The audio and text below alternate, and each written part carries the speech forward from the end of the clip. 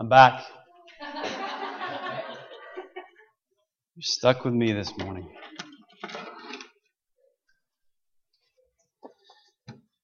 No, it's a happy privilege to be able to open the Word with you this morning. Richard and Emma are on a father-daughter trip out of town in North Carolina, so you can remember them in your prayers. And next Sunday, our friend Jeff Wilkins from RUF in Cookeville will be joining us to preach. Today we're going to be looking at John 15 from the Gospel of John, chapter 15, Matthew, Mark, Luke, John. So please turn there.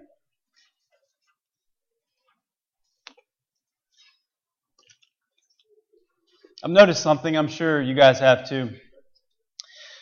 People like to give advice. Is that a fair statement? Yeah, we love to give advice.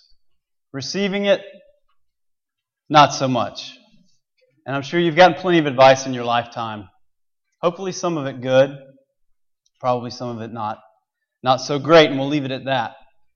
But there's a whole spectrum there of advice and kinds of advice we get. Here's just a few of those widely used bits of wisdom that we hear kind of floating around these days.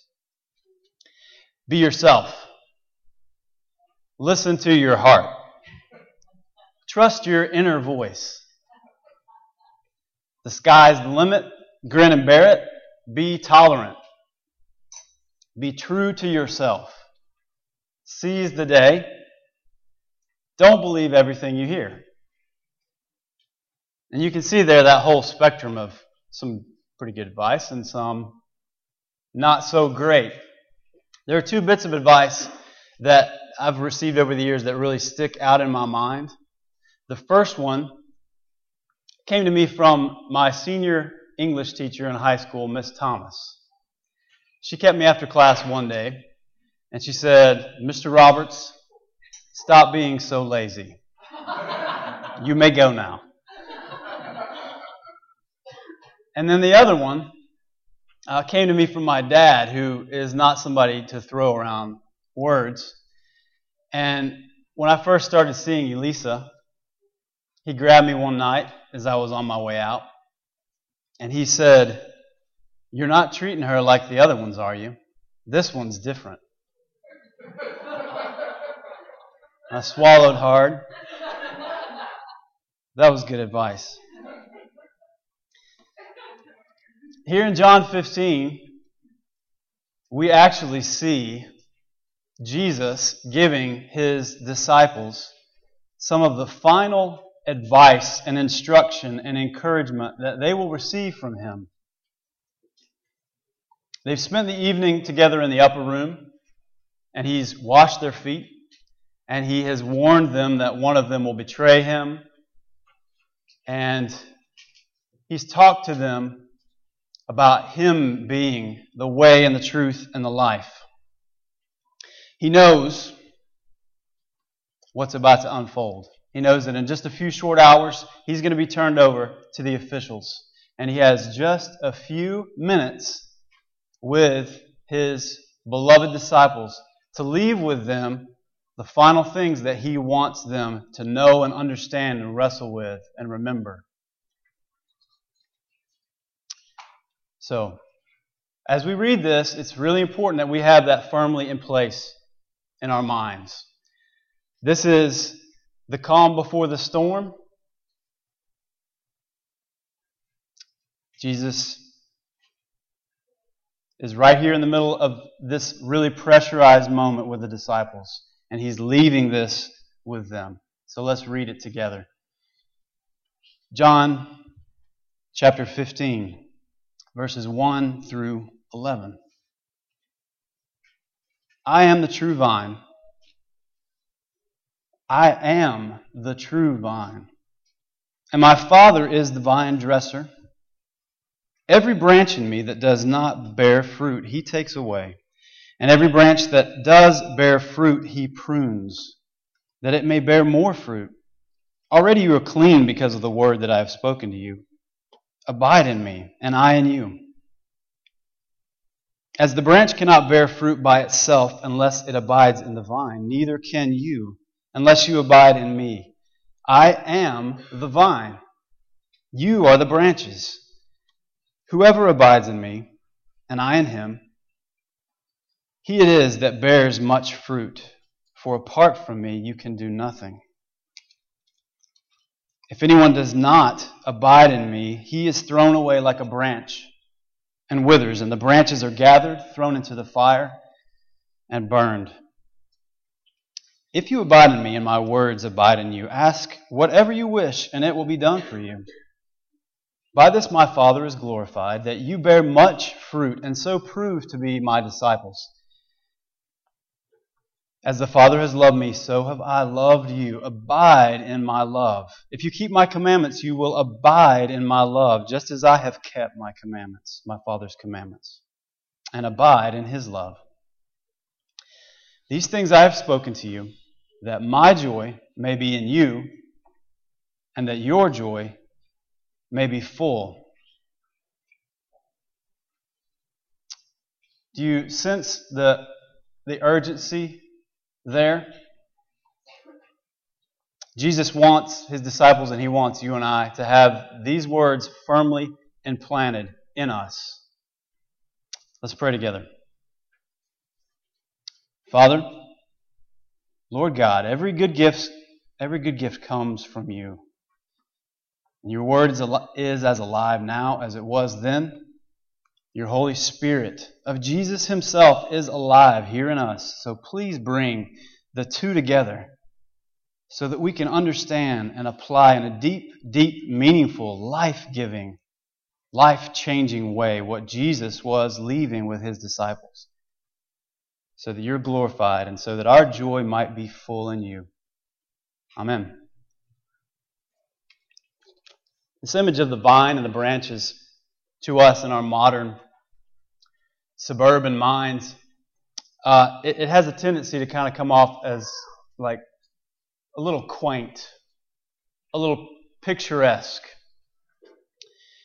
almost a novelty, because wine is a luxury to us. It's something extra. So we see this image and it seems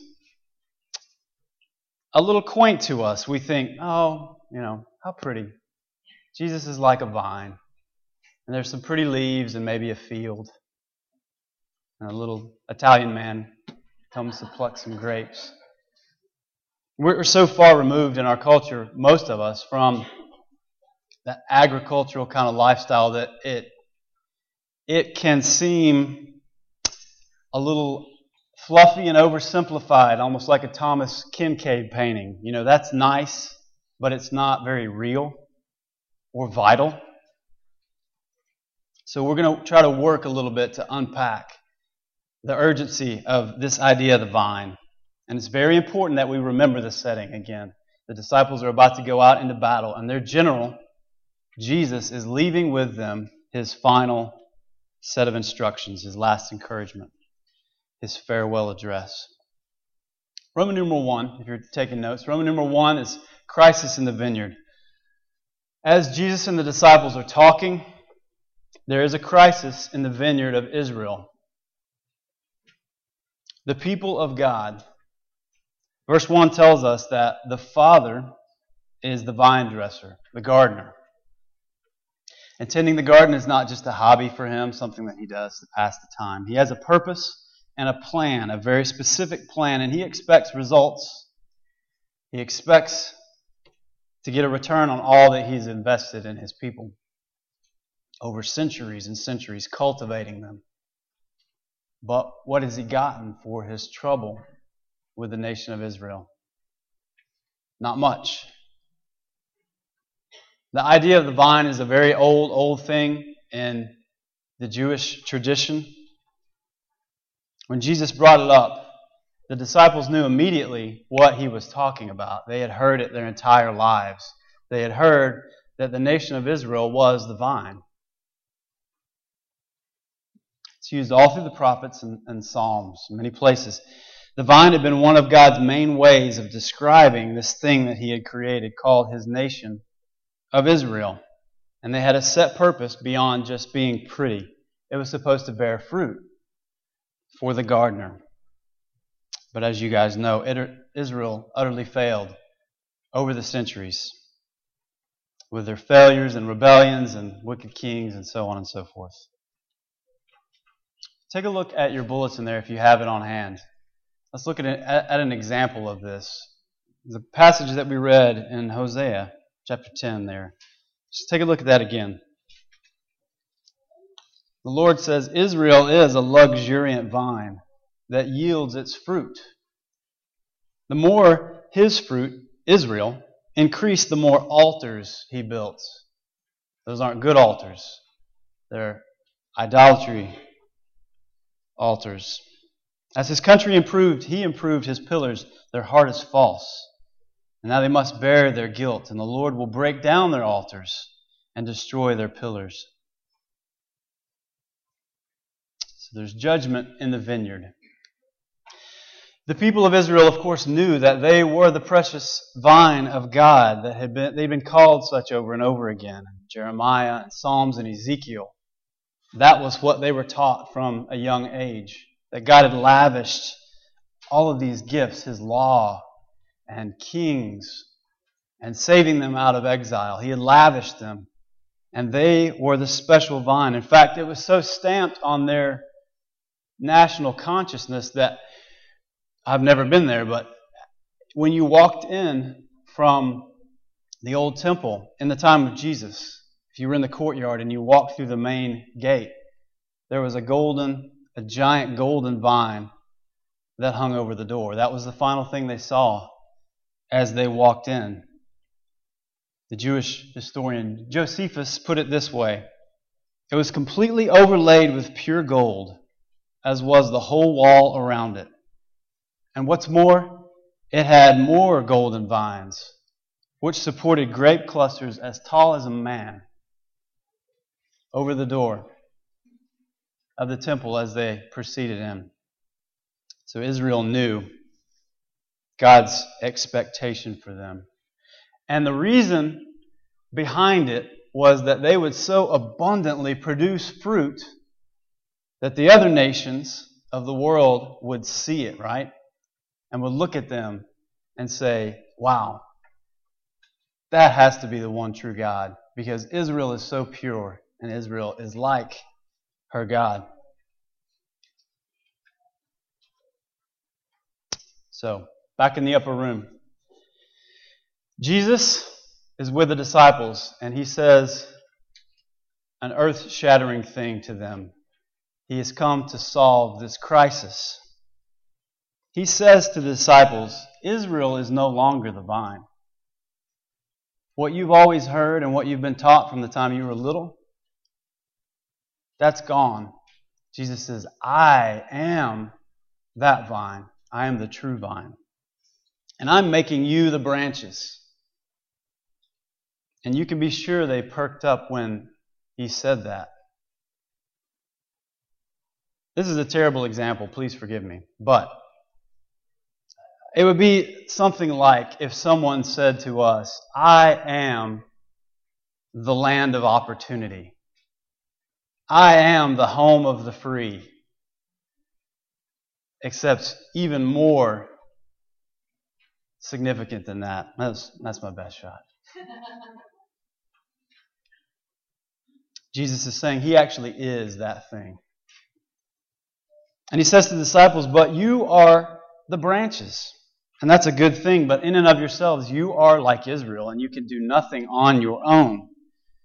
The gardener still expects and demands fruit rightfully, love and obedience, but you can't produce it. Try as you might, it will get you nowhere. And the truth is, you and I are like the disciples in that way, are we not? We cannot produce the fruit that the Lord desires in and of ourselves. Now, this is where this passage starts to hit home with us. You and I want to bear good fruit. We want to be productive people. That's how we're wired. We're made in the image of God to want that. We want to look back on our lives and see achievements and good children and happy homes, and things have gone well. And that's good. We desire fulfillment and satisfaction. But Jesus says everything that we attempt on our own will amount to nothing. He's made us branches, and that's good. It's good to be a branch. But we are just branches. So there's comfort in that, and there's a warning in that.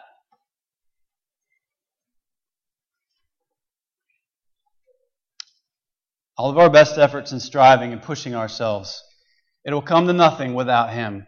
And worst of all, those who do not abide in Him, as the passage says, will be cut off from the vine and burned away. And that's a sobering warning that we can't get around as we look at this passage. So as we dive deeper into the teaching, we have to examine ourselves and our application here. What sort of fruit am I producing in my life? Is it the fruit of my own desire? Fruit that I've elevated up and said, this is my priority, this is what I want to see my life produce? Or do we see what Jesus is describing, love and obedience and joy? And we have to ask that question. What kind of fruit am I producing? Now, I have to apologize to you here because I led you right into a trap there. It's right to examine ourselves. As believers, we should do that. But when we look inwardly and honestly, we try to assess ourselves, what do we find? It's never good, right? When you ask yourself, what kind of fruit is my life producing? We immediately go to, well, I was angry wrongfully with my kids this morning. I said an unkind thing to my spouse. That thing I did at work. That sin that I have hidden away, way back there that I don't want anybody to see. That's what our mind goes to when we examine ourselves. Because in and of ourselves, we can do nothing and we can produce no good fruit. That's the bad news. But, that beautiful gospel word, but there is good news. Dramatic pause. Sorry. Jesus doesn't stop there. He holds out the gospel to the disciples and He gives them hope. And He says, when you look at yourself, you'll see absolute death and destitution and decay. But if you look at me, I am the true vine, and I have made you my branches. So we have to, after we examine ourselves as believers and find this reality, we have to turn and behold Jesus. We have to do that. That needs to become a habit with each one of us, almost a ritual that we teach ourselves. As we look inward, and each one of us does it every day, many times a week, we turn on the things that we have done and failed at. But if we end there, that's not the gospel. We then turn and look to Jesus. Repeat that. See our own lack and see His worth. See our own lack, but see His worth.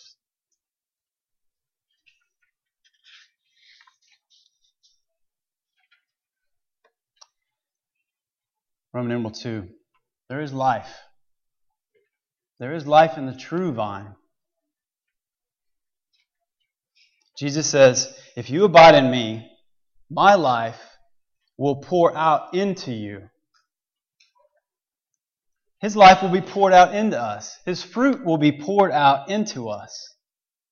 From the infinitely deep resources that are stored up in Him, He pours that out into us. And the fruit of Christ's life is cultivated in us. The other day, Dunn and I were out in the yard, and we were just goofing around, and he found this little brown hard thing on the ground. And he's like, "What's that, Daddy?" And I knew what it was because I had seen it many times running over it with a lawnmower. And I didn't tell him, I just said, keep looking. And then he found another little hard brown thing on the ground. And then another, and he followed it all the way back. And those were the roots of this giant oak tree in our yard that shades the whole house. When we abide in Jesus, He takes us in as His branches into the expanse of His greatness, and He supplies what we need and what we lack. He gives us life, what we're thirsting for, what we're wanting fulfillment in. And we spend our lives running around searching for it in so many ways. He pours His own fruit out into His branches. Now, this word abide that appears over and over again, what does it mean exactly? In English, the word abide is kind of lame. It's not nearly as active and strong as it should be. You know, we hear the word abide and it kind of means like hang out, take it easy, just abide. But the word in the Bible is actually very proactive and strong, and it's more like this. Remain. Do not stray. Do not defect. Do not desert. Do not leave, but actively remain. This is your home.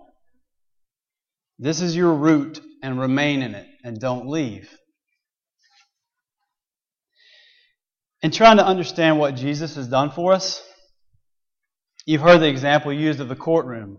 This is an excellent example of the courtroom where the Father is the judge and the criminal is brought before Him and the charges are read and the verdict is guilty and the sentence is death. And that's us. But then the Son comes and He says, no, try them on my record. Based on my perfect record, Jesus says, let him or her go free. And we are pronounced innocent. Well, that's the doctrine of justification. And that's a wonderful, beautiful, amazing thing. But that's not the whole story. There's actually more to it. There's this thing called adoption. Think about this. Okay? Criminals.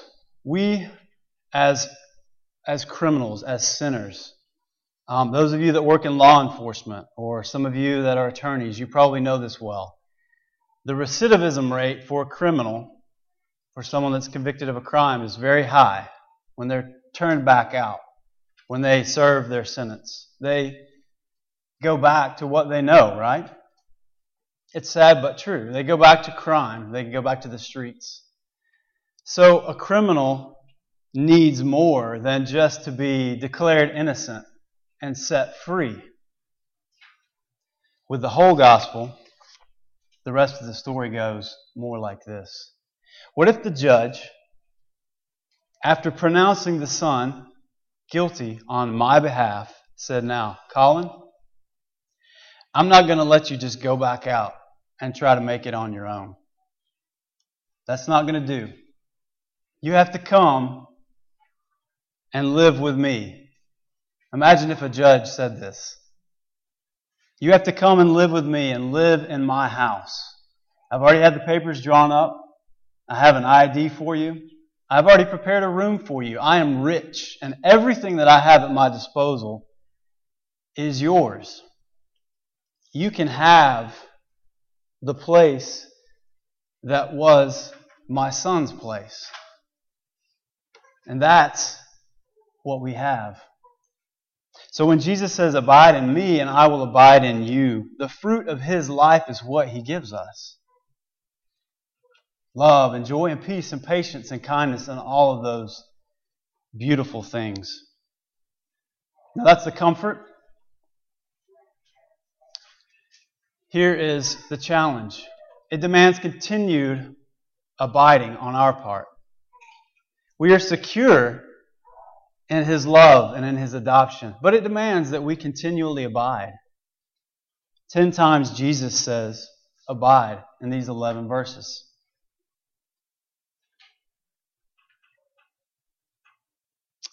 Jesus knows that there will be many distractions for His disciples, and that the idols of their heart will cause them to fall into sin, and they are about to go out into the battle, and the storm will rage. And He tells them over and over again, I am abiding in you. You must abide in me. Remain in me. Don't fall back on your own strength. He knows what happens, what Peter is about to do. Peter goes out in his own strength and his own false bravado, and he utterly fails. Jesus says, remain in me. You ever have this happen to you? You're cruising along, and days, weeks go by, and everything's great. And then all of a sudden, bam, you fall back into temptation, or you wake up and you're just in despair or in a deep spiritual funk. And what we usually do there is we usually dwell on ourselves, right? And we dwell on our own fruit and our own lack. But we're supposed to turn and behold Him, the true vine, and that He has made us His branches and taken us into His expanse. And He will provide the strength and satisfaction that we need so desperately. How do we remain in the vine? We're doing it. We're doing it right now. That's how we remain in the vine. Jesus says 10 times here to remain in the vine to His disciples. He says, you'll be scattered, but remain in the vine. We're doing it.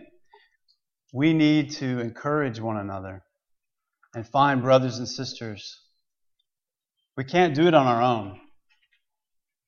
Do you ever have days where you think, I've got this. I'm good. Be careful. You can't. I can't. We have to remain in the vine and don't leave it. Don't desert it. Abide in Him as He is in you. Last point, Roman numeral 3, fruitful branches. Some more good news. We should expect to be pruned. We should expect to be pruned as fruitful branches. Sounds fun. Ooh, please, can I be pruned, Lord?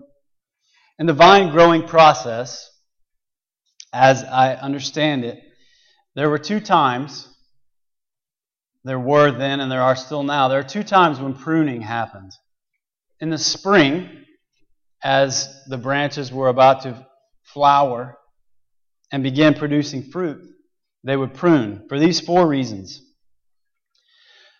So that the branches wouldn't grow too rapidly and lack the support they needed to be held up.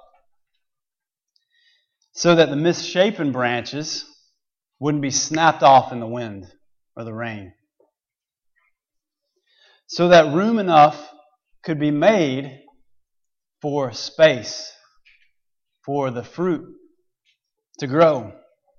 And the last one, for the removal of what they call suckers that grow up and reach up and try to pull the branches down. Do you think Jesus knew those things when He told the disciples that they would be pruned? He will prune us because He loves us, just as you or I have to discipline our children.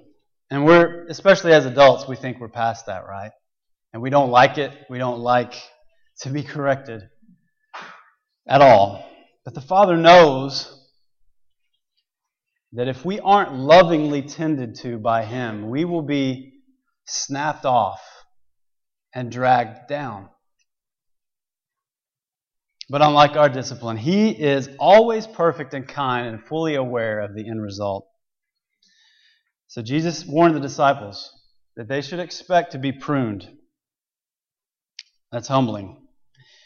One of the chief signs, the Bible tells us, of a mature believer is that he or she is able to receive correction.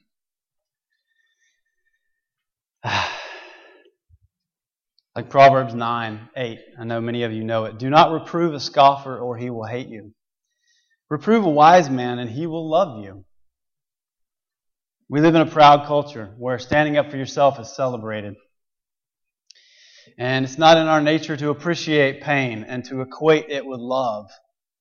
But as a believer, we have to remember that remaining in the vine and abiding in Him will require that we be pruned. And He prunes us in wisdom, but it still hurts. He will take things away from those that He loves, and He'll humble us in certain circumstances. And He may afflict us, and He may withhold things from us that we want so badly we think we'll die if we don't get it. But after we pitch our little fit, if we ask Him for the grace to receive it, He will give it to us. And then time passes, and lo and behold, fruit. Because the true vine has poured Himself into us. Have you ever had that happen? Have you ever been pruned? It stinks. But when it happens, know that what your mind is telling you, that God hates me, is actually the exact opposite, right? Because He loves you, He prunes you. And then, of course, there's the second pruning. The first one's in the spring, the second one's in the fall. And this one is the dreadful kind, that those that don't abide in the branch, in the vine, and bear fruit are cut off and burned. Last point. Letter B. This is a sweet one. All this stuff that we've discussed, this need to bear fruit, and the urgency to abide and remain in the vine over and over again, 10 times, abide, abide, abide. It's all His work. It's His garden. It's His vine. We're His branches. The true vine is His vine. He doesn't say to us, all right, go. Take off. You're on your own. Good luck. Bear fruit. Actually, He gives us the Holy Spirit. This is an amazing thing to realize, and you guys can go on and look at it on your own and study this whole section from John. Chapter 15 that we're talking about here is bookended by Jesus telling the disciples that He's going to give them the Holy Spirit. Chapter 14 and chapter 16, He's saying, abide in me, and I'm going to give you the Holy Spirit. He gives us Himself and all His power and wisdom and expertise. Look with me there. Let's look at chapter 14. Back up just one chapter there. Verse 15. If you love me, you will keep my commandments, and I will ask the Father, and He will give you another helper to be with you forever, even the Spirit of truth, whom the world cannot receive, because it neither sees Him nor knows Him. You know Him, for He dwells with you and will be in you. I will not leave you as orphans. I will come to you. And then look again, verse 25. These things I've spoken to you while I am still with you, but the Helper, the Holy Spirit, whom the Father will send in my name, He will teach you all things and bring to remembrance all that I have said to you. Peace I leave with you. My peace I give to you, not as the world gives. do I give to you. Let not your hearts be troubled, neither let them be afraid.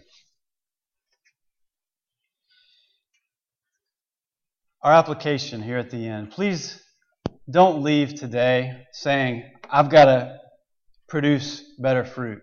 I've got to do better. I hope I haven't communicated that. Leave rejoicing that he who began a good work in you will be faithful to complete it. And leave knowing that the Holy Spirit is working in your life. And all the things that are happening in your life, things that don't seem good, are good. Because he is pruning you and shaping you to bear his fruit. Leave trusting in his strength and in his ability to do these things. And not in yourself. The Lord has us right where he wants us. We're branches. But we're just branches. His branches. And it's good to be a branch. I'm going to close with John chapter 16, verse 33. You can turn there if you have your Bible open. Jesus said, I have said these things to you, that in me you may have peace. In the world you will have tribulation. But take heart, I have overcome the world. Abide in him as he abides in us. Let's pray together.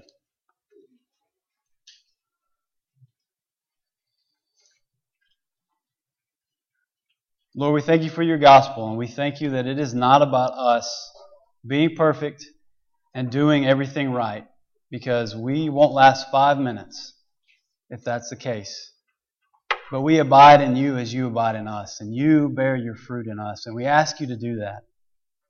I pray that each person here that knows you would cling to you, and that those that don't know you would see their need, and that we would all seek to abide in the true vine, the only vine that supplies and satisfies and fulfills us. Bless each person, bless these families, and bless the hearing of your word. We say in Jesus' name, amen.